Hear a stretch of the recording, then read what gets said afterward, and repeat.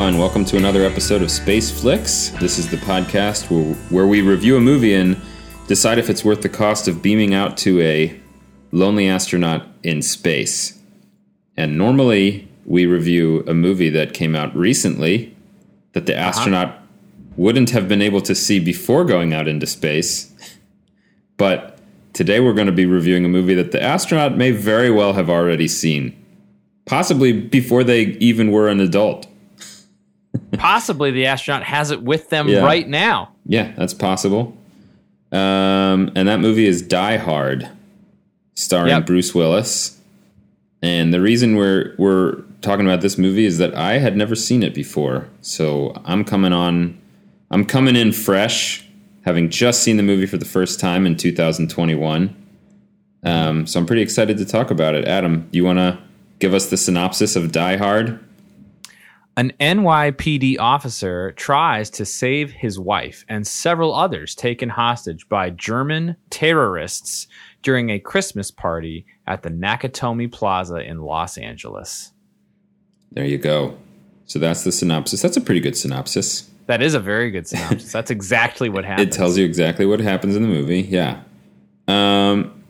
So I think normally we start off with first impressions and, or expectations and first impressions. But in your case, obviously, you'd seen this movie before. Yes. So I'll talk about my expectations, but then I'm curious for you, sort of like your memory of the movie going in and like how long ago it was that you'd seen it. So I know, I'm fully aware this movie is a classic, an action classic. I don't think I'll put it this way. A lot of times when a movie's sort of a classic in its genre, and, like everybody saw it when they were like a teenager or whatever. Yeah. And then it's kind of hard. Like, my expectations, to be honest, weren't super high. I assumed it would just be like a fun action movie. But I kind of would assume, normally when a person's talking about a movie from that long ago, that like nostalgia plays a huge role in how much they love it. So I wasn't expecting to love it. I was just expecting to sort of be like, oh, yeah, I can see how people would have enjoyed that quite a lot back in the 80s, and now they remember it super fondly. So my expectations weren't super high, which I think is great because I did really love it. I was like, coming out, I was like, you know what? That just was a really good, solid action movie. Like, much better than it felt. It felt somehow, I don't know, it sounds so cliched, but it makes me want to say the phrase, they don't make them like that anymore, is kind of the phrase that comes to mind, where it just felt like the movie had kind of a high quality, like, characters, the plot was good, the action scene, like the tension was good, it's sort of like everything was done well. And if I compare it to like a movie like this today, like a movie that had the same premise made today, starring maybe like The Rock or something, I would just expect to have quite bad dialogue and just to be built around a handful of set pieces that would be full of CG, and those would be like sort of the movie's whole reason for existing. Yeah. Whereas this movie's reason for existing is like it's an entertaining watch from start to finish. Like, it's a good story, It's a good story with good characters. Yeah. Good hero, good villain, good supporting cast. So, I just really liked it a lot. I mean, we'll get into, the sort of the relative level of greatness of the movie. But I liked it a lot. Enjoyed it a lot more than I expected to. So that's my first impressions. So how about you? Like, what was your memory of this movie? Is it a movie that you have loved? And then coming into it, like, how long ago did you see it and how sort of fresh was it in your mind? I don't remember how old I was the first time I saw Die Hard. I want to say I was probably like an older teenager. Mm-hmm. It's probably like, 18 or 19 years old, something like that, when I saw Die Hard for the first time. Which means it was well after the movie actually came out, right? For sure, yeah. This came out in 1988? Okay, so we were little kids when this came out. I was in whatever, kindergarten or something. So even when you saw it, even as a teenager, it was already like a decade old, probably. Yeah, it was already sort of a classic by that point. Yeah. And so, and it's exactly, I think, the type of movie, like, for example, I have a lot of peers professionally who, people will recommend movies that they, when they hear you haven't seen them, they're like, oh my gosh, you haven't seen such and such. You definitely need to see that. And I'm doing the exact same thing that you're describing in those situations most of the time, where I'm like, yeah, that sounds like a cool movie that you liked when you were 13. And like, I have those movies too. Right. And like, it holds a permanent place in your heart. And I'm happy for you that you have that thing, but like, there's no way it will mean the same thing to me. Yeah. That I will like it as much as you do. So let's just sort of like get that notion out of our heads. Like, I'm not going to watch this Jean-Claude Van Damme movie and like love it the same way that, somebody else did when they were 12 years old. Yeah. Right. Yeah. And I sort of assumed that would be the case with a movie like Die Hard. Here I am, I'm like, it's a dumb action movie. I'm sure it'll be fun, but for some reason, like I have loved it from the moment I saw it until now. And I think because of all the reasons that you cited, right? Like, I think it is an excellent movie. And an excellent action movie. And it's like, when I think about, I think one of the reasons this movie came up in our conversations is just that we, for whatever reason, and I feel like I'm the guilty party here, have been just watching a lot of action movies recently. And I sort of am like, my recollection is that Die Hard is just a much more like satisfying meal, right? These other movies give you more of sort of a junk food sensation. It's a steak dinner, Die Hard. And this just feels like a nutrient rich meal, right? Despite the fact that it is like just a loud, violent action movie, it is like much more satisfying a watch than those other films, right? Like, if you asked me to watch Gunpowder Milkshake again, right? Oh, yeah, or not even doing it. or even a movie like that we watched recently that I liked more, that I still feel is like an empty calorie movie, like Kate, right? I'd be like, do I have to? Yeah. Right? Yeah. Like, I watched Die Hard a few nights ago, and if you were like, let's watch Die Hard again right now, I'd be like, okay. Yeah. You know what I mean? Yeah, I would too. I'd be like, no problem. I'll watch that again. Yeah, it reminds me, there's a certain like kind of movie, that you can just watch again and again. Like, to me, if it weren't for, the R-rated violence and everything, this feels like a movie that I could see us as kids watching over and over, every summer, sort of on the road, right? Because we used to watch movies on like our summer vacation while in the car, and this would have been totally in there. It's like quotable, like the scene, you sort of like look for every scene, you're sort of looking forward to the next scene. Yeah. As opposed to the other movies you mentioned.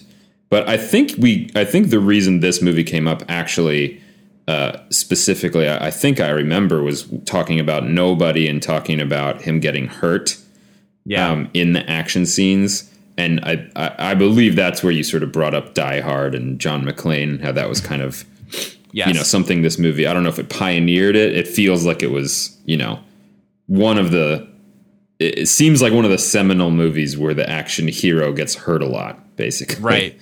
Yeah, I think if you compare this to a movie like Terminator, right? Like, that movie very much plays directly on this notion that Arnold Schwarzenegger is like, too tough to kill, right? Like, too. Well, you think about Terminator 2? Because in Terminator, he's the bad guy.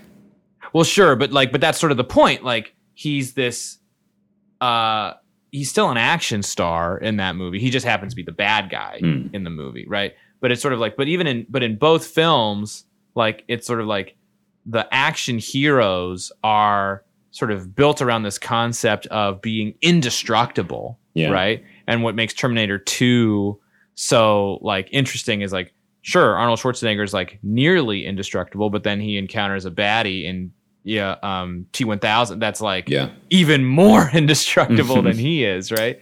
And so I think this stands in contrast to that, right? Where it's like he is Bruce Willis in this movie, John McClane is like very concerned for his well-being, right? Yep. And is like his strategy initially is call the cops. I don't want to fight with these bad guys myself, as I'm totally outmatched, right? And so I think there's something really, it's much more interesting to have a character who has like, I know it's a Hollywood movie, and I know it's unrealistic in a huge number of ways, but fundamentally, it's about a guy who like he doesn't want to die, right? Yeah. He's scared of dying and doesn't want to die, and I think there are moments in this movie where during certain action sequences where he literally like says out loud, he's like, "Oh, please God, don't let me die right now," right? Because this is insane what's happening right now. And I just think it's much easier as a viewer to like root for a character like that who is afraid and vulnerable, but like pushes through it anyway, So, yeah, I've loved Die Hard. So you loved it just as much on this most recent viewing. Is that fair to say? I've loved Die Hard for now something like 20 years plus, and I watching it again, it's just it was like amazing to me how like I knew what was going to happen. I know what's going to happen in this movie, but I still just want to see it. Yeah. How long had it been since you saw it last? I don't think I've watched Die Hard in probably at least 5 years. Okay. Something like that. Did you remember? I mean, like, so when you say you knew what was going to happen, like, did you remember it very clearly, or was it sort of fuzzy? I couldn't recite the movie beat by beat for you. You know what I mean? Like, I couldn't be like, well, then there's the scene where this happens, and then there's the scene where this happens, right? But like, there was no thing that he did or that any character did in the movie where it's like, oh, right. You know what I mean? Like, okay, so you remembered it pretty well. Actually, there was one, which we will get to later, that I was like, oh my gosh, I totally forgot about this plot line. I bet I know what it is. I'm going to predict. Okay. When we get to it later. But for the most part, I have a pretty good recollection of how most of the stuff shakes out. But even with that, it was just sort of like I just wanted to watch each moment unfold. Yeah. Well, let's talk about theme. I think this movie has quite a lot in common thematically with Nobody. Mm-hmm. Way more than I expected. So I sort of knew the premise of the movie was like this cop, sort of like hiding in a building and taking out, like sort of picking off terrorists, was sort of like vaguely what I thought I knew about the movie. I had no idea. There's like a big sort of like, I feel like the arc, if you want to call it that, of John McClane is that he's coming to LA to kind of like make things right with his wife, who's moved out west with the kids to pursue a career opportunity. He wasn't super supportive of it. And this is sort of, and they're not divorced or anything, but they're like a little bit estranged, and he's sort of trying to win her back. And, over the course of the movie, basically by being like a hero who saves everybody, he kind of does win her back a little bit. And I was like, this is so much like Nobody, actually. Right? Of just, now I think that it's actually quite different in the sense that in Nobody, he starts off like a wimp. And then he, learns to sort of be assertive again. And that's what gets his wife to kind of be into him again. In this movie, it's sort of like at the start, he's kind of he's like a chauvinist, husband who doesn't want his wife to have her own career. And, and it's sort of convenient that he like becomes more supportive over the course of the movie, because he really doesn't have to. The main plot is that he's taken out these terrorists, right, and saves them, and then she's like, she's happy to call him her husband again by the end, and it's like, and also he's he's seen the error of his ways and he's going to make things right. But yeah. So so I feel like it's like Nobody in the sense that the reason she is sort of, attracted to him again by the end of the movie has more to do with him being a badass than him like learning a lesson. But he does also learn that lesson in this movie, which I think is different from Nobody. Right. Yeah. I don't think in Nobody, there's any real screen time dedicated to Bob Odenkirk's character feeling like resentful or jealous of his wife being successful. Although she is like but he's not like, it's never in the movie. Nobody never indicates that he's not supportive of her. Right. It indicates that he maybe feels inadequate or that he isn't taken seriously, but it's not, I feel like the movie doesn't really imply that it's in any way like because he's unhappy that his wife is successful. Yeah. Whereas in this one, it is basically. It's directly implied, like especially through sort of the motif of her last name being like an important factor in the film. And the fact that, it begins with him being extremely hurt that she won't she's not using his last name. And at the end of the film, he is volunteering that her last name is different from his without any sort of hint of, jealousy or hurt feelings. But of course, then she subverts that and is like, no, I'm taking his last name because he just killed a building full of terrorists. So it's the gender politics, the gender roles of this movie are a little bit, dated of the time. Obviously. Of the time. Yeah. I mean, it's sort of a shame to me in a way that it's sort of like not super PC now, just because from a storytelling perspective, it's very economical. It's like kudos for sort of being able to communicate that idea of her, like, him coming to accept her independence and her accepting him as her like husband again in just like the simplest, very little dialogue required. Right. But yeah, it doesn't hold up super well today, but so I think that's kind of that seems to be the theme to me. It's largely about a man kind of in a lot of ways. I feel like the main point of this movie is like a man learning to accept his successful wife. I think it's in some ways the movie is like an extended metaphor on him being willing to do whatever it takes to win her back. Right? Like if you think about this, it's kind of nuts that if any other person who ended up in his situation in this film, so like at some point there's a Christmas party at his wife's company that's taking place in this skyscraper, and he finds himself like the terrorists are unaware of the fact that he is there, and he like is able to escape to another floor where they do not know that he is located. And it's like, if I think any person or many people would just simply find a way to get out of the building. You know what I mean? Like they don't know I'm here, right? I'm just going to leave and go to the police, right? Like I'll like break a window. I'll get a rope somehow, right? And I'll climb down and I'll run away, right? Because it is not worth being in a building with these killers, right? But that never enters his mind at all, because he's like, well, my wife is in here, and I need to like make sure that she is safe, right? That's right. And make sure. And this is after, like, she's very clearly said, like, I'm not gonna come back to New York, right? Like, this is where I live now. You need to get on board with this, right? And he's like, he has to sort of swallow his pride and be like, yeah, I'm gonna give up my, career as an NYPD cop and I'm going to come live in LA because that's more important to me than, my job.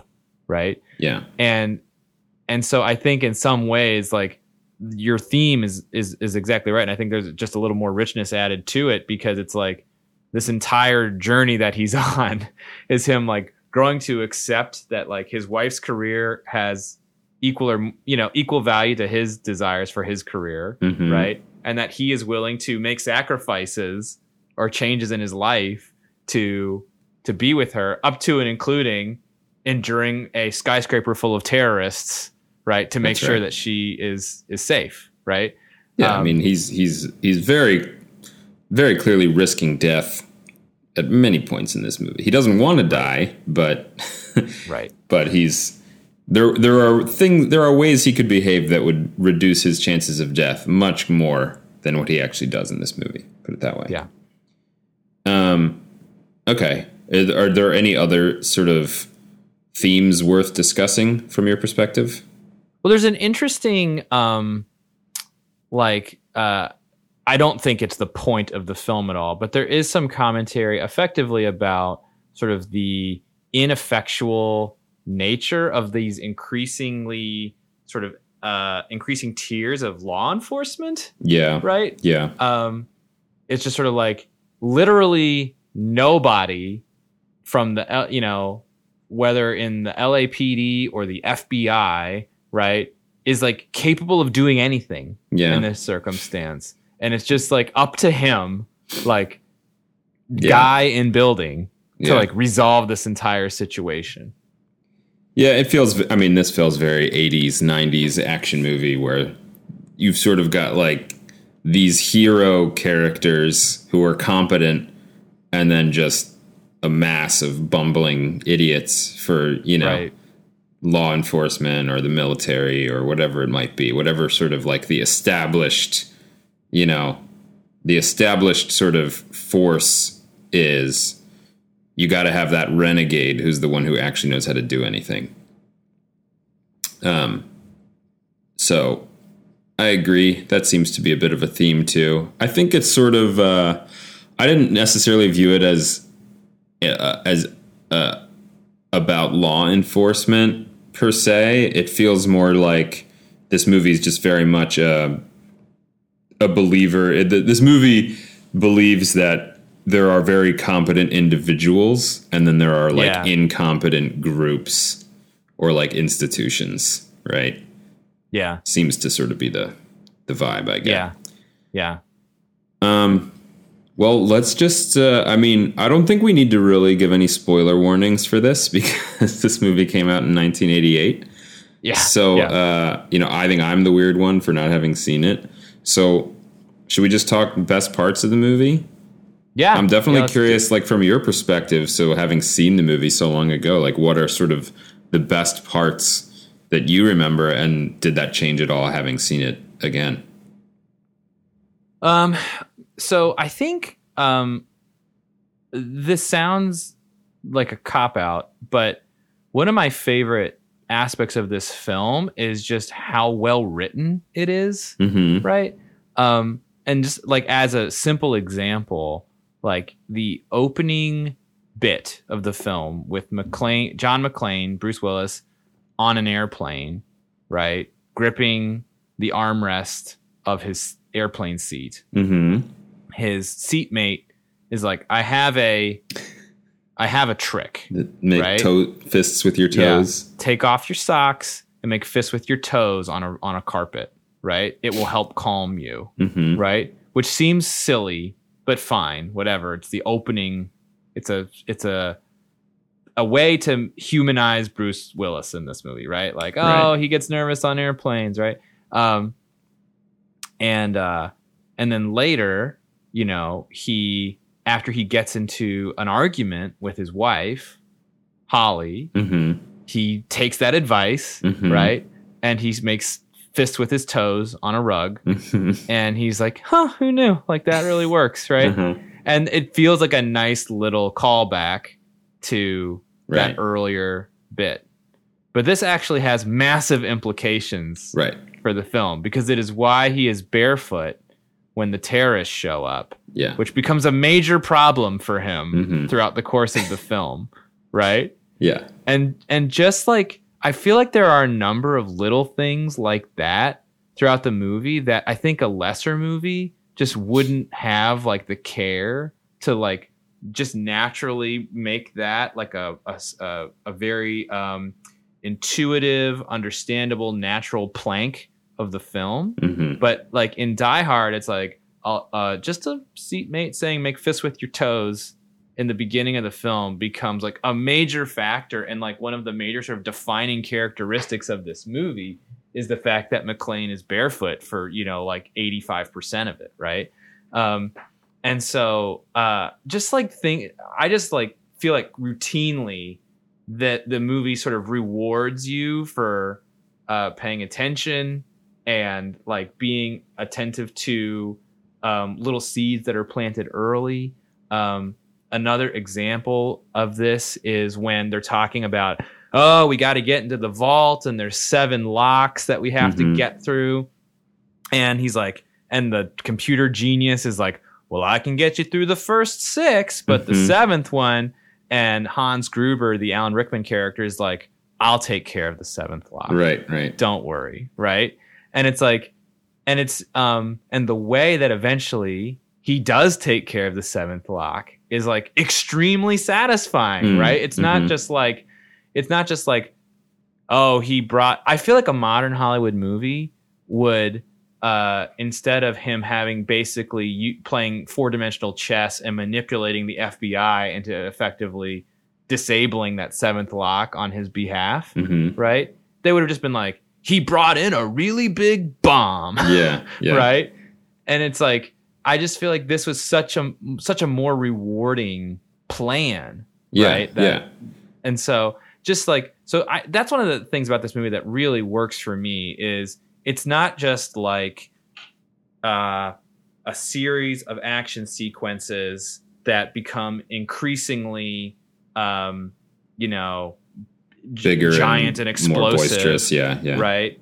And that's the movie. It's like, no, there's these threads running through it from a script perspective that like pay off in interesting ways there's like, you can tell that there's like an intelligence under the entire thing that I feel like a lot of action movies just simply don't possess. Right. And so just like it's a very silly, in some ways, dumb movie, but it's not a dumb movie. No, you know what I mean? Yeah. Like there's a lot of smarts working to make this thing go. And so that's one of the things I really appreciate. It lets me eat my popcorn, but lets me like, it sort of tickles that part of your brain while you're watching it as well. Yeah, totally. I agree. I think the writing, the story is really well written. I think there's definitely like characters being dumb at certain points, but you know, the real world has people being dumb. So it's sort of like, it's not, I don't view that as a writing flaw. Like it's not full of insanely dumb people making insanely dumb decisions. I think most of the characters are quite believable, and like if somebody does make a bad decision, it's not like because that character is a bumbling idiot. It's like, you know, for example, there's definitely multiple scenes where like a character will have another character in a spot where they could shoot them, but they don't. And I'm like, you know, as a person watching a movie, often you're like, why wouldn't you just shoot them right now? You know? But in the world of the movie, you could sort of buy like they think that they have the situation under control. Right. Yeah. And then things change. Or like, or like even the limo driver, you know, Argyle. He's kind of fun, and it, you know, you could say it's like a little convenient that he just sort of parks there and then is like listening to loud music and doesn't hear anything for like the entire runtime of the like movie. An hour. Yeah. But it's not it's not preposterous. It's just sort of convenient, right? And like the actual villain's plan and the decisions McClane makes, for the most part, I think are all sort of very satisfyingly smart. Not smart like a genius, like every detail's been thought through, but more like smart, reactive. Sort of like the reacting to new information in a way that seems like about as well as any smart person could react. Yeah. I think Hans Gruber was also just a much better villain than I realized this movie had. Yeah. I guess that was something I wasn't super familiar with. Like Alan Rickman, I kind of knew he was the bad guy, but I feel like he's a great villain. Yes. Like from like the scene where the sales guy goes in and he's sort of like trying to, kind of negotiate with him. And he's like, you've got this all figured out, I feel like that's a great sort of like character moment for him. Yeah. Also just him like later when John McClane kind of catches him and he's really quick on his feet and pretends to be a hostage. Yeah, he puts on his American accent. Yeah. It was like such a great moment for like it took me a sec to even understand what was happening. Right. It was probably like by the time that McClane's like, I'm not going to hurt you. And I'm like, oh, wait, I see what's happening. Like he doesn't know what he looks like. And he is smart enough. He's smart enough to think he doesn't know who I am. So I'm going to just, not give away my voice and, pretend to be somebody else. Like those were great moments too. And like you said, the whole plan of which is foreshadowed because he's like, we just need to, bide time until the FBI shows up, basically. Like he knows the FBI is coming, right? Right. And it's part of his plan that like little bit of dialogue reveals that. Yeah.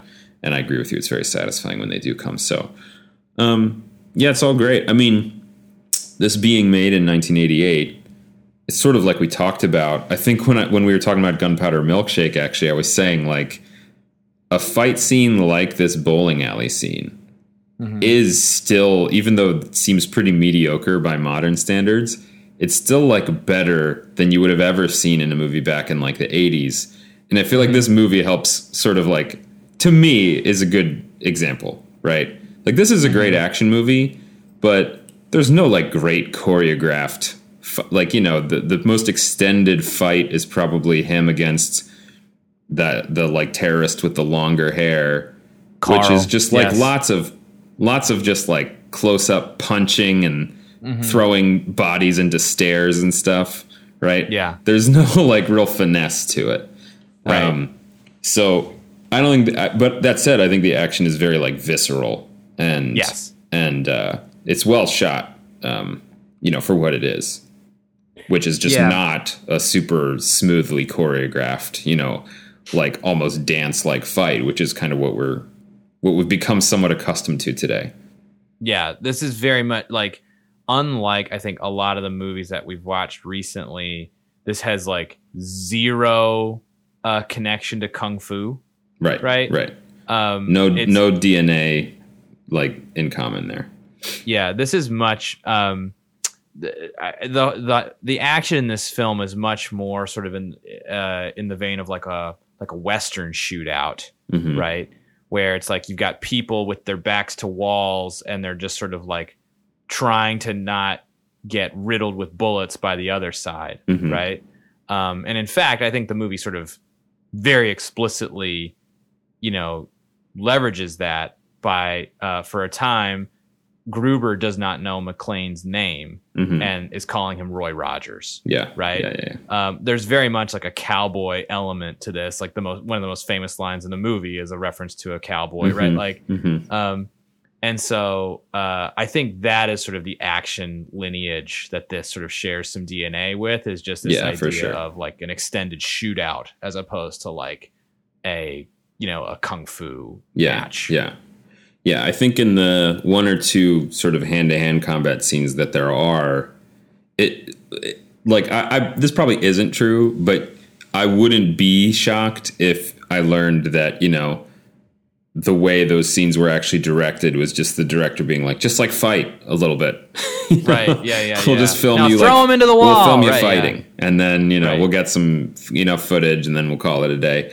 Like it didn't feel like super planned out. I mean, it probably was, at least in broad strokes, of like, you're going to run into the wall, then you're going to fall down some stairs or whatever. Right. Or obviously in the final fight, like you're going to wrap the chain around his neck. But all of the sort of moves along the way did not feel very planned or staged. Yeah. It feels more like I'm thinking about. There's a sequence where McClane ends up battling a couple of guys like in a boardroom where there's like a really long zigzaggy table, right? And that sequence where Bruce Willis is under the table and he's sort of shifting backwards on his back by pushing his feet into the floor below him and like moving backwards. And the bad guy is on top of the table, like shooting down through the table, right? There's something very like almost like monster movie about it, right? Like being pursued by like just a vicious killing machine that like you're just barely escaping. Yeah. Right. And I feel like this movie has a lot of that too, where it's just sort of like McClane's strategy in certain cases, like just run. Yeah. Just get away. Like, get out of there. Right. Yeah. As it should be. Right. You got no shit. No. And they got way more weapons than him. Yeah.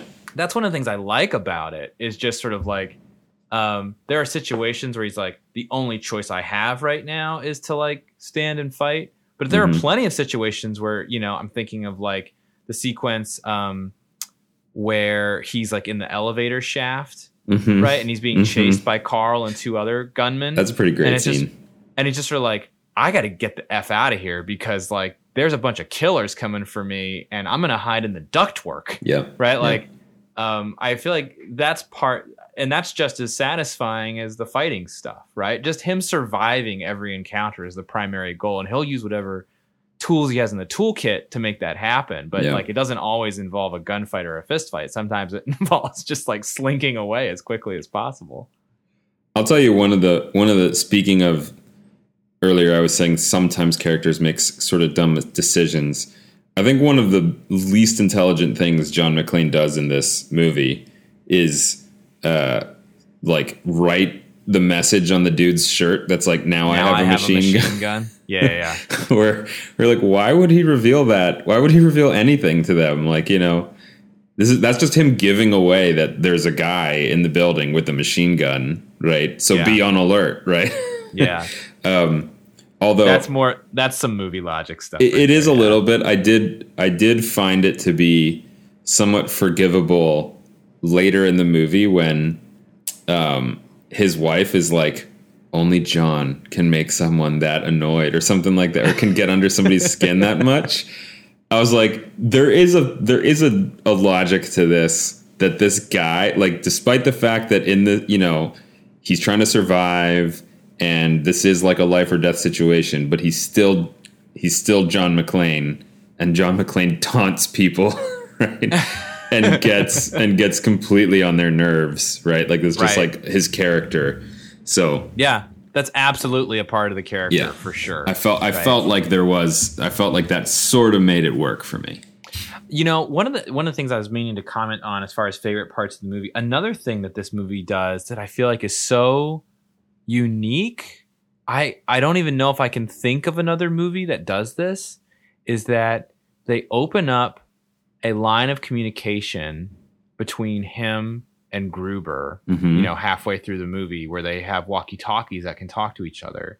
But the catch is that same walkie-talkie that McClane has, he can also use to talk to the cops. Right. But it's like an open channel, so all three parties can hear one another simultaneously. And it's just sort of like such an unusual mechanic to have in a film, for like an open channel conversation between the LAPD, McClane, and Gruber. Yeah. Right? Yeah. And just like, it allows them to like get to know one another, play mind games with one another, lie, right? Like, in such a way that, but like, McClane has to do it in such a way that like the LAPD will know when he's lying or not lying, and Gruber will not, you know what I mean? And they're all just, it's this interesting game that they're playing. And I cannot think of another film that's like, let's give all parties like an open line of communication the entire time. Right. Like usually they're plotting behind closed doors, but not in this movie.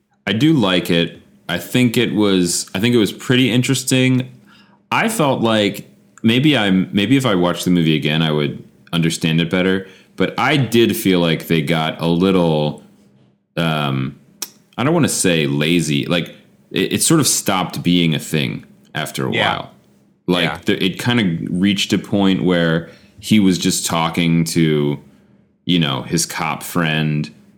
And I'm like, so presumably the terrorists can also hear this whole conversation, but it's sort of like they're not really showing that anymore. And I feel like the way they're talking, it sort of seems like it's private now.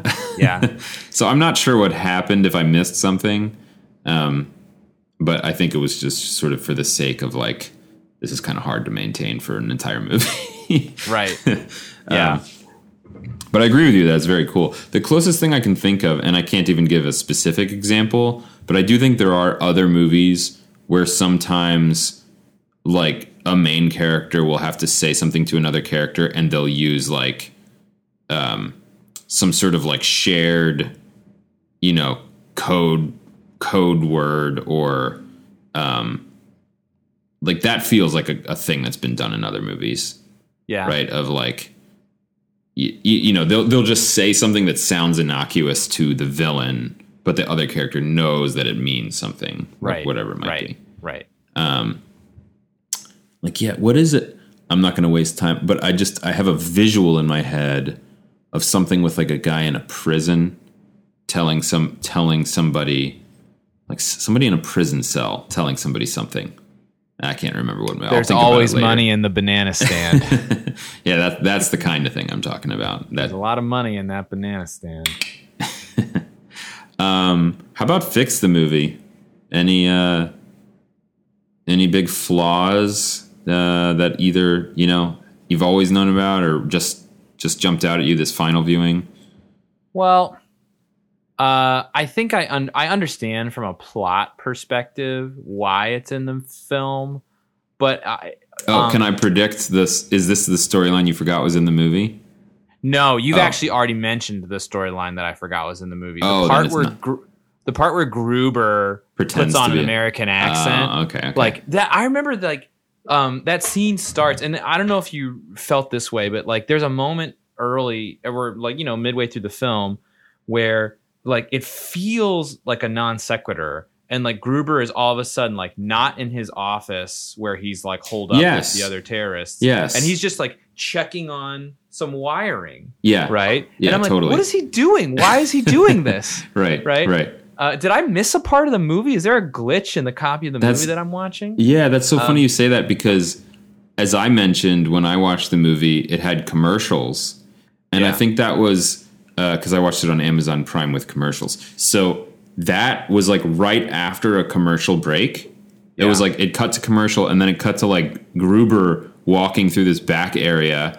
And I was like, what happened? And I actually like rewound. And I was like, no, it just is like he's in the office, and then it cuts to something else, and then it cuts to him, and now he's here. Yeah. So I felt the same way.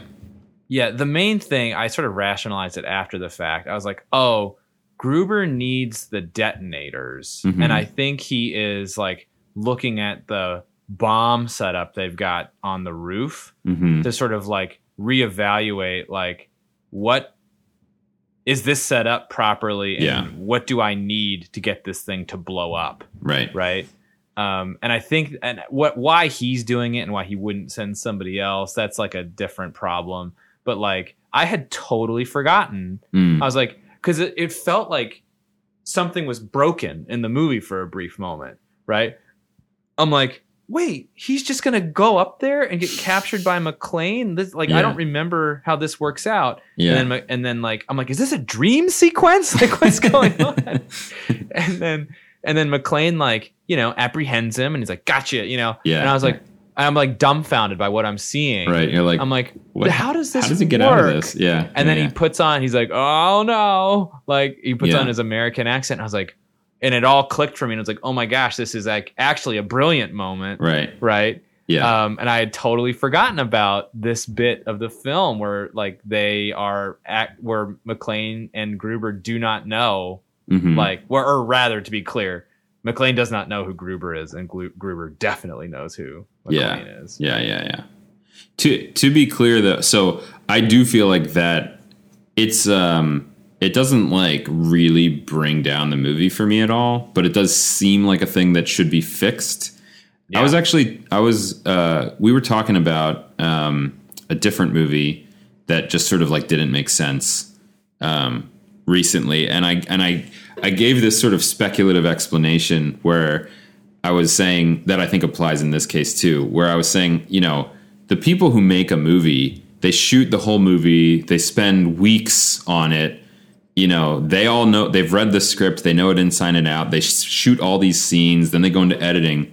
And then I think this thing can sometimes happen where to get the runtime down or to sort of just like streamline the story a bit, in the editing process, they're just removing stuff that they're like, we don't need this, we don't need that.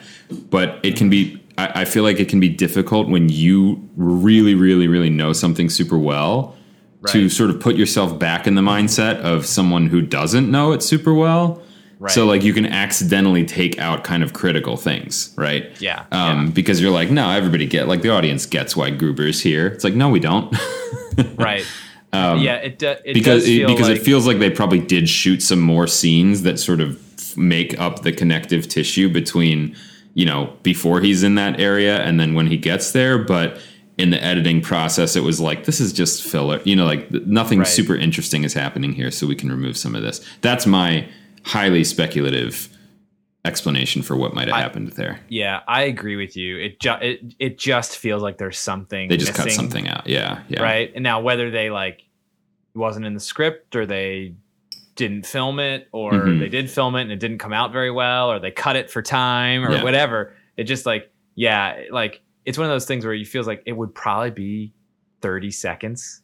Right. Yeah. Where like seems like you could have afforded a little bit. Gruber's talking to a bad guy and he's like, oh, we got to go check on the roof. Without the detonators, we might need to come up with another way to blow the roof. And they're like, well, the only explosions expert we had is dead. And he's like, fine, I'll go myself. Yeah, I'll do it myself. That would have been enough, right? But to be clear, I should complete my thought because I don't think that like jarring transition is really that big a deal. I think there's something slightly bigger that, in my opinion, could be fixed about this whole part of the movie, which is, I mean, the transition is a little jarring, but then I think the whole thing that happens between him and Gruber is a little bit like convoluted, in my opinion. Maybe convoluted is not the right word. It's like there's like too many things that happen, and it kind of reminds me of I think it was the last Mission Impossible movie. There's a scene in one of the, it's either the most recent or the second most recent Mission Impossible movie where there's like 5 reveals or something in a row. Double cross like, and then a double yeah, like cross, somebody takes a mask off and somebody else turns out to be the enemy, and then somebody else turns into like have the situation under control, and you're like, this is just like too many plot developments in such a short time. I felt sort of that way with him and Gruber. It's like, okay, Gruber fakes him out, tricks him into thinking he's a hostage. Then like he puts him to the test. He comes up with a name that's believable. Then McClane gives him a gun. Then Gruber turns on him. Then it turns out McClane didn't load the gun and he outsmarted him. Then it turns out the terrorists come in and start shooting at McClane, right. And I'm just like, I feel like this was like, I get that the scene was sort of like ramping up the tension, Yeah. But it just sort of felt like too many gotchas to me. Yeah. But then finally at the end of it, you come to another part that to me sort of just was hand waved, sort of like not explained what happened here because, they have him basically trapped in a room and then he's like, shoot the glass. And then they do that. Mm-hmm. And then they just leave. I'm like, why did they leave? Like, he was there. They should have killed him, you know? Why did they leave? They just shot the glass and left because they found the detonators, basically. Oh, like so Gruber like finds the bag of detonators and he's like, "This is what we came for. Now let's go." And the other guy's like pissed, right? Yeah. That's where they go back and John's wife and the rest of the group, they see the guy like super mad because like I guess he's mad because like John got away. Right. But it just didn't make sense to me because I'm like, they had him in the room and he was like shooting at them and then they just shot all the glass and they left. I feel like that does not make sense. Like, they should have made sure they killed him. Right. They basically had him cornered, and I think Gruber's take was like, now that we've shot all the glass, he's trapped. Like, I think he can't possibly walk on the glass. But I think throughout the early part of the film, like, even before he had the detonators, Carl was like, I gotta get him because he killed my brother. And Gruber's like, he's not important. Right? Yeah. Like, no, I get that. But in my opinion, by this point in the story, he's made himself enough of a nuisance that, like, if you're Gruber, you definitely want to. Also, it's one thing to be like, don't waste your time going after him, right? Because he doesn't pose a real threat. It's different to be like, he's right there, but don't shoot him, you know? Well, by that point, he had run away. Had he? McClane, like, when they shoot the glass, McClane runs for it. Because he knows that he's doomed, and that's why his feet get all cut up on the broken glass while he runs for it, right? So I don't remember seeing that. I don't remember seeing that. Maybe I think he's running while they're shooting. I thought he was I thought he was like hiding under a desk or something. No, you're right. And they shoot all the glass, and he's just like still there. And in fact, I think the camera even shows him like looking over the floor and seeing all this broken glass, and it's like, what are you gonna do, John? You're gonna have to walk over that glass. Good thing the bad guys just left, though. You know? No, there's definitely a moment. I would have to rewatch it, but like, I am 99% certain that there is a shot where after they've shot the glass, he survey the glass, and he just like, there's a moment where he has an opportunity and he just books it. Okay. Because like, it could literally be the sort of thing where stay here. Maybe I literally like looked away for like a couple seconds and missed that like very important bit of action. Because in my mind, it really was like the bad guys walked away from him, is what it seemed like happened. Okay. I think it was something like, we've shot the glass. Yeah. He's not here anymore. Right. And I think Gruber was like, we're not going to go on this wild goose chase. Yeah, because we've got the detonators. We've got the detonators. We have a timeline to keep. Let's go. Okay, right? I'm willing to. I will forgive the movie, or I will rescind my my nitpick or fix the movie if that's the case. This forces us to rewatch. I will rewatch this scene later. Yes, to verify what you've said.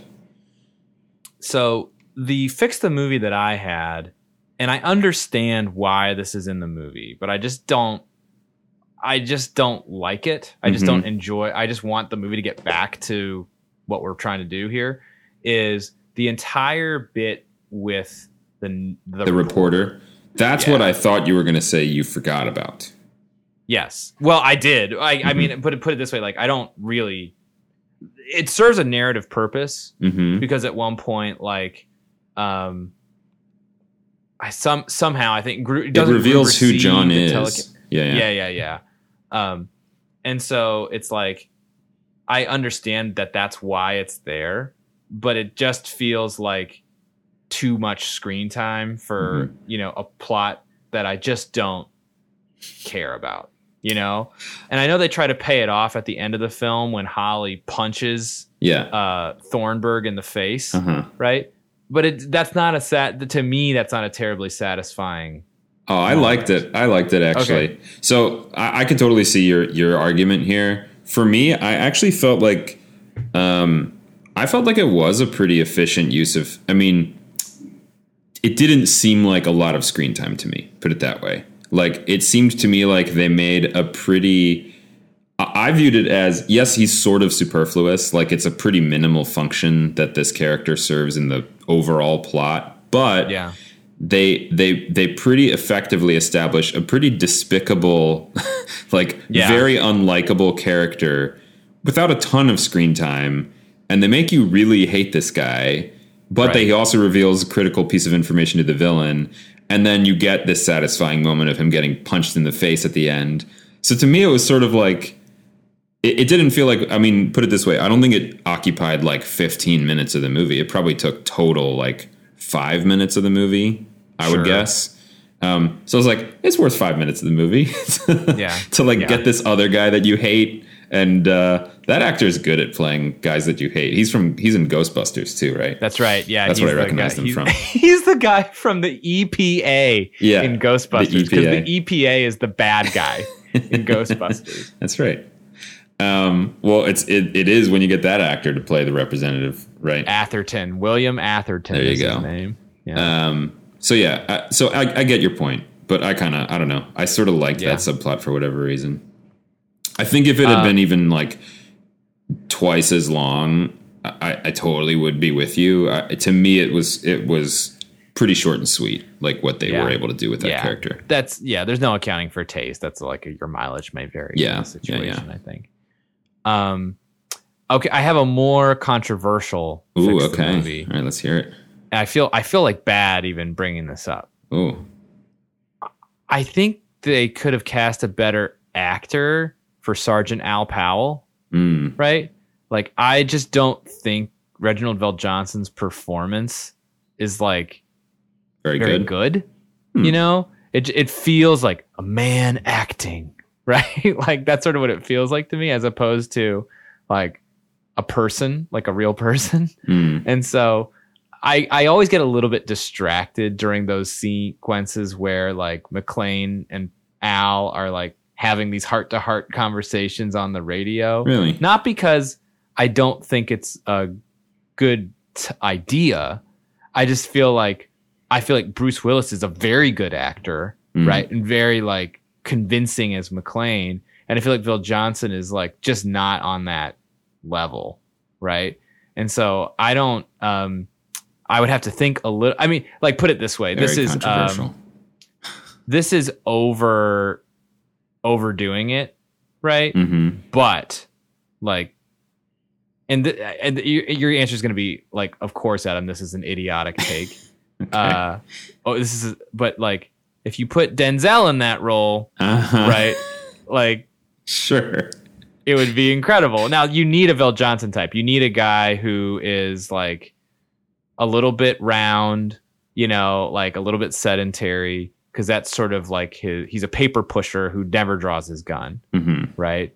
So like, yeah, it doesn't really make sense for like Denzel to be in that role, right? Yeah. But I think there's probably other actors who I think could be better. I would need to think about this a little bit harder, but like, I don't know. I'm always a little bit distracted by Sergeant Al Powell. All right. I mean, you know, to each his own. I had no problem with his performance. I thought it was fine. It felt, I sort of know what you mean, but I also feel like, to me, his performance felt like what sort of actors were doing around this time. I don't know. Maybe. Well, and it's funny, like, because like you said, Bruce Willis, I agree, is very good, but it's not like to me, it doesn't seem like what makes him good is this incredibly nuanced performance. It's like he's very charismatic, right? Right. He does it. I think you're like saying you want more emotions. Well, it seems like you're saying you want like a much more subtle, you know, performance from this particular cop. But to me, it's sort of like broad stroke. Most of the characters in this movie are very broadly sketched. It's like McClane is this wise ass, you know, hero. Like, think about like Argyle. You know, he's just like total this jovial kind of like, you know, ridiculously like Argyle is a very unrealistic character, right? You know, like this limo driver who's just like, really giving his client a hard time about his like relationship with his wife, like immediately, Yeah. be like, come on, tell the truth. I was like, this guy's like super comfortable with him, but it works, like I like him, right? They make you like him really quick. And Hans is kind of an over the top villain. I don't know. I just thought the cop was sort of like, he fit in the movie to me. Al Powell. Yeah, and I want to call out something that, like, in the beginning when Powell enters the movie and McClane gets his attention by throwing a body onto his car, right? I think Powell's reaction in that moment is utterly hilarious, right? In a good way, right? No, yeah. Like, love be. it. Yeah, it's supposed to be funny, and it is. He just him screaming into the radio for backup as he drives backwards as fast as possible. Yeah, is just like very bizarre and very funny. It's a very satisfying moment because you see this cop just like sort of pull up to this building and just be like, "Nah, everything's fine." You're like, you have not investigated the situation at all. Yeah, he clearly just wants to go home. Right. And then dead body. You're like, at that point, you as the audience, I think, are not quite on this guy's side yet, right? Right. You view him as like a sort of an incompetent cop, so you're just like, serves you right. Yeah. Do your job, man. Yeah, and so that, like, and VelJohnson's obviously a very accomplished, like, TV comedy actor, right? Like, Family Matters was a very successful show. So it's like, that was where he really, like, that's where he shined to you. To me, where it was like, yeah, here's a guy who knows how to like use his voice and use his eyes and his face to like really get a laugh out of the audience, right? But and it's like, but when he's having like those serious heart to hearts, it doesn't work for me as well. I was trying to think like who's available in 1988 who could like play this part, right? And I was struggling a little bit to come up with a better choice, right? Denzel Washington was your. Yeah, I know. Like, but that's not really realistic. I was trying. Who would have sort of like the bookish quality, like a sort of like, just the sort of a desk jockey type of persona, right? Sort of thrust into this type of situation. And I think he probably in 1988 would have been too young, but like John Turturro, I feel like. Could work in a role like this, right? So at any rate, we don't need to like Al Powell. Yeah, Barton Fink was 91, so yeah, totally. Like he might have been a little young to play like a cop, right? But maybe not. So at any rate, like somebody like that who has a little bit more, because Turturro can be funny, but he can also be obviously very serious, and so like I wanted somebody with where I was a little more comfortable with their entire range of performance. But we don't need to pick on Al Powell anymore. All right. Yeah, stop picking on Al Powell, I think, or on Reginald VelJohnson, I should say. Yeah, I think he did fine. Yeah. Anything? Let's see. Any other nitpicks or fix the movie? So it's sort of like. I think we agree to disagree on all these things. It's no, we agree on the sort of jarring transition to, there's some editing issues in this one scene, right? Of Gruber just magically moving to a different location. But then other than that, it's like the reporter subplot arguably could be taken out, You can argue either way on that one. And VelJohnson's performance, was it good? Wasn't it? Did it detract from the movie? Again, matter of taste. I don't really have. I think this movie is so close to everything making sense and every character making smart decisions that a part of me does wish a few of these decisions that were made weren't made. Like it's sort of there's a part of me that wishes it were sort of like airtight, like every character always is acting very intelligently. Like, I don't know, the now I have a machine gun ho ho ho scene is like a good character building moment, but it is pretty idiotic. And then like the cops being so incompetent, the FBI being so stupid. Like, yeah, I feel like it probably would have taken a lot of work, but I feel like there probably could have been a way that they could have been not dumb, but still not very effective, you know?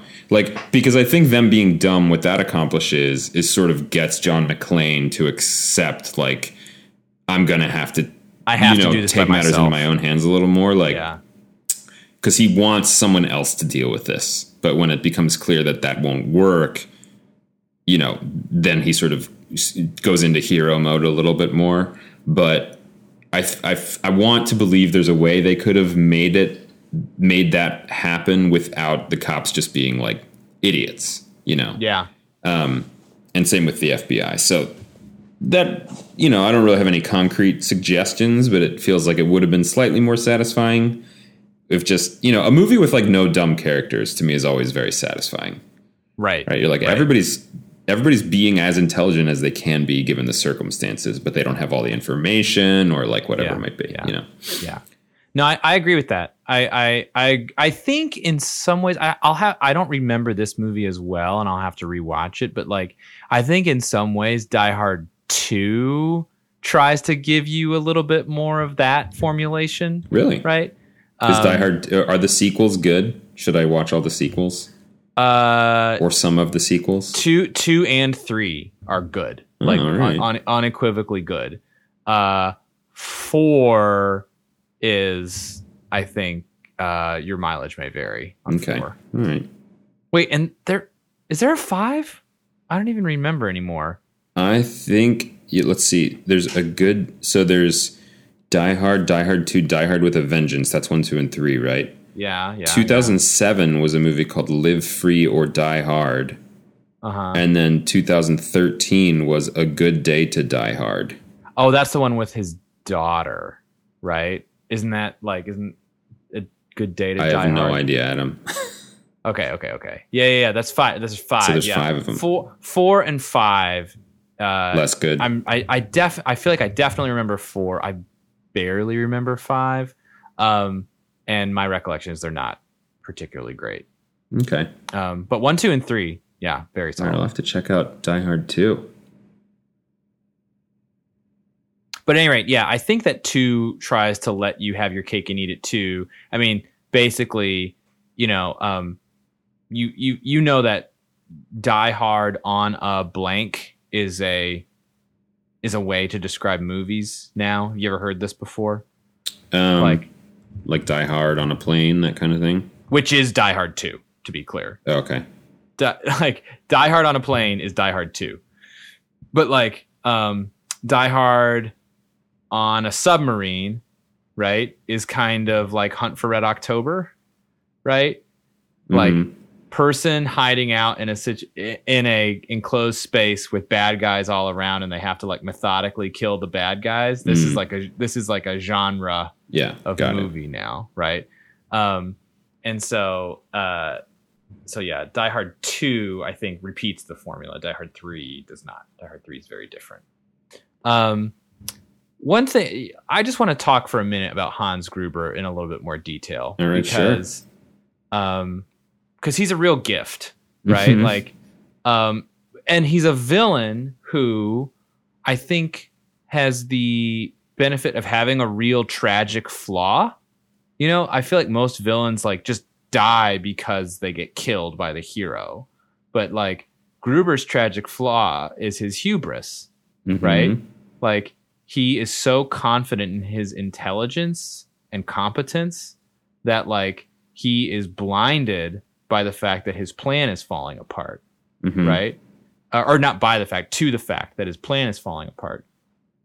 And so I really like the fact that like everything is on the rails for Gruber until it isn't. And he like does not know how to deal with that, right? He like cannot fathom that like his airtight plan is being disrupted. Is there a particular moment that you're thinking of?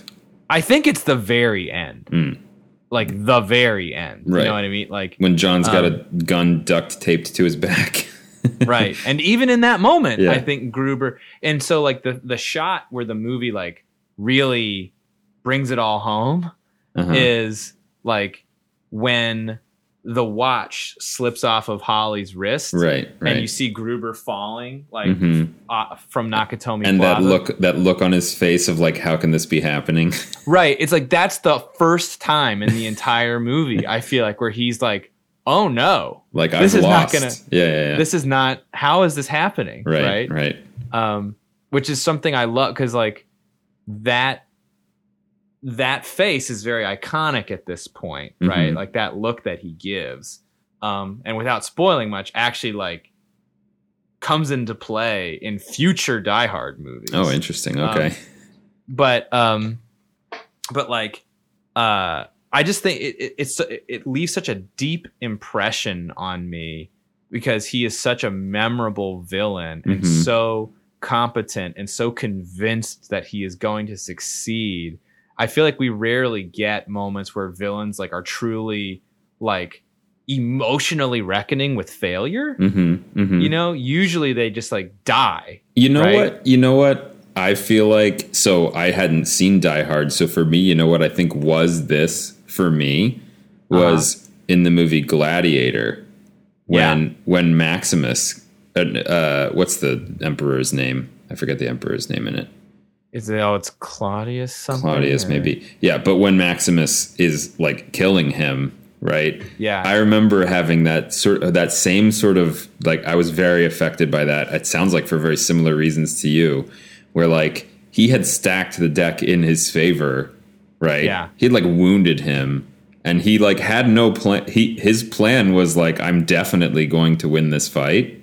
Right. So sort of when it ends and he's like beating him, and just like, I feel like I remember Joaquin Phoenix's performance to me was like so powerful because it was just like a man who had every intention of like controlling the situation in his mind, right? Yeah. Finally coming to grips with like, somehow this has gotten away from me. You know, I'm about to like die. Right. And I feel like that's the face on Hans Gruber as he's falling from the building. Yeah. Just like, where did I go wrong here? I had thought through everything.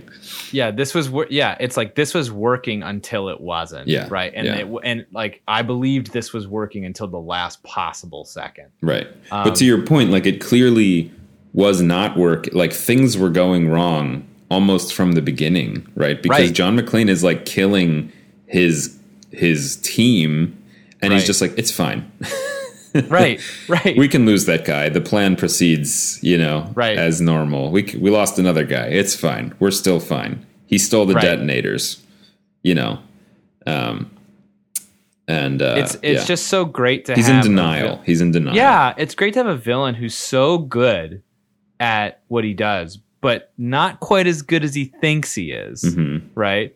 And as the audience, like part of the drama of the film is, you know, like, I mean, we all know it's a Hollywood movie and we think we know how these things end, but like being in that little like uncomfortable space between like, is this going to work out or not? Right. Like, because Gruber is so competent.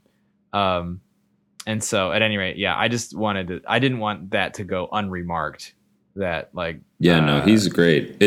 I feel a little sheepish about the fact that prior to this movie, if you told me to name a movie that Alan Rickman was in, I think I'd be like, Galaxy Quest. Yeah, right. You know, I just like wasn't really. This has got to be one of his most, if not his most iconic and beloved performance, I'm assuming. Oh, for sure. I mean, I think Hans Gruber is one of the most famous action villain characters ever. Yeah. Right. I mean, he's right up there with been Darth in a Vader. Lot. Hans Gruber.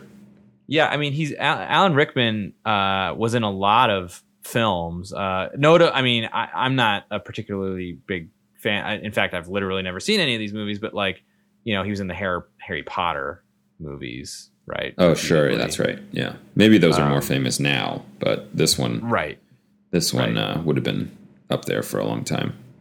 Well, anyway, I agree. I mean, I think all the characters in this are great. I think John McClane is great. Hans Gruber is great. His wife is like a good character. She's not like, she's not just like the sort of like hero's wife as her defining characteristic. Argyle is a good character. I thought the sergeant was like a pretty good character. Obviously we don't fully agree, or maybe we don't disagree on him being a good character. It was more about the performance for you. Yeah, I don't love the performance, but I'm being nitpicky there. Yeah. And Thornburg, also very good character in the sense that you love to hate him, right? You know, a character I love is Ellis. Oh, right? Which one is Ellis? He's the smarmy bearded guy who gets a Coca-Cola delivered to him in Gruber's office. Yeah. And tries to like negotiate his way. Tries to schmooze. Yeah. Right? Yeah. Like just another, it's another situation of a guy really out of his depth. Yeah. But he does not know it until it's too late. Yeah. Right? Well, just a supremely high opinion of himself and his abilities. Right? Yeah. He sort of says, what does he say? He's like, I do $1 million deals for breakfast or something. It's just I can handle any negotiation. This is right up my alley. Right. And it's like, it reminds me of that moment in, I guess it's Dark Knight Rises, right? Where, the guy's like, I'm in charge. And Bane's like, do you feel in charge? Right. Such a great line. As he puts his hand on his shoulder. Right. Ellis is kind of like that, right? He's like, I got this. I'm in charge here. And it's like, do you feel in charge? Right? Like, and so I just like, he's a very like despicable character, right? He's like trying to pick up McClane's wife. He's hitting on Holly. He's doing coke in her office. He's willing to turn in McClane. Yeah. Like he's willing, he thinks he just thinks he's smarter and better than everyone. Yeah. Right. And the fact that McClane during that sequence is like, Ellis, you have to tell them that we're not friends. You have to tell them that we don't know each other. Cause like, and then he starts talking to Gruber. He's like, look, Ellis doesn't know what kind of, Ellis doesn't know what kind of guy you are, but I do. Right. And like, you cannot, like, he's an idiot. Right. Don't listen to him. Right. I just think, but that whole sequence, like, really, like, puts a final bow on, like, who Ellis is and how he's sort of, like, winning the Darwin Awards by, like, being involved in this scenario. But it just, like, it's just such a, like, in such a small amount of screen time, it's such, like, a well-drawn narcissist, Yeah. Agreed. Yeah. I think all the characters in this are great. Even the little, in the gang, in Gruber's gang, you've got the, this sort of aloof hacker guy, right? Yeah. He's a good character. You got Theo. Yeah. What's his name? Who's the like main henchman with the long hair? Carl. Who's also the conductor in The Money Pit. Oh yeah, believe me, that's immediately the other movie of his that I would have immediately named. Yeah. But he's good. Just sort of like he barely has any dialogue, right? But it's just like playing the really aggressive, like henchman who's just got a vendetta, a personal vendetta against the hero because he killed his brother. Right. It's all great. Yeah. Everything, top to bottom. So I think it's kind of a weird question. Does this movie even enter consideration for being beamed up? Or we should ask the question of like, would we beam it up? Yeah. Right? Okay. If it came out today. The first question is yes, right. If either it came out today or Spaceflix existed. That's the better 1988. Because if this movie came out today, it would be very bizarre. Yeah, crazy. We'd be like, why are they dressed this way? Right. So let's say Spaceflix came out in 1988. So practically speaking, I think we're not going to beam it up because the astronaut has seen this movie already. But if Spaceflix were out in 88, do you think you'd beam it up? Yeah, I definitely think I would.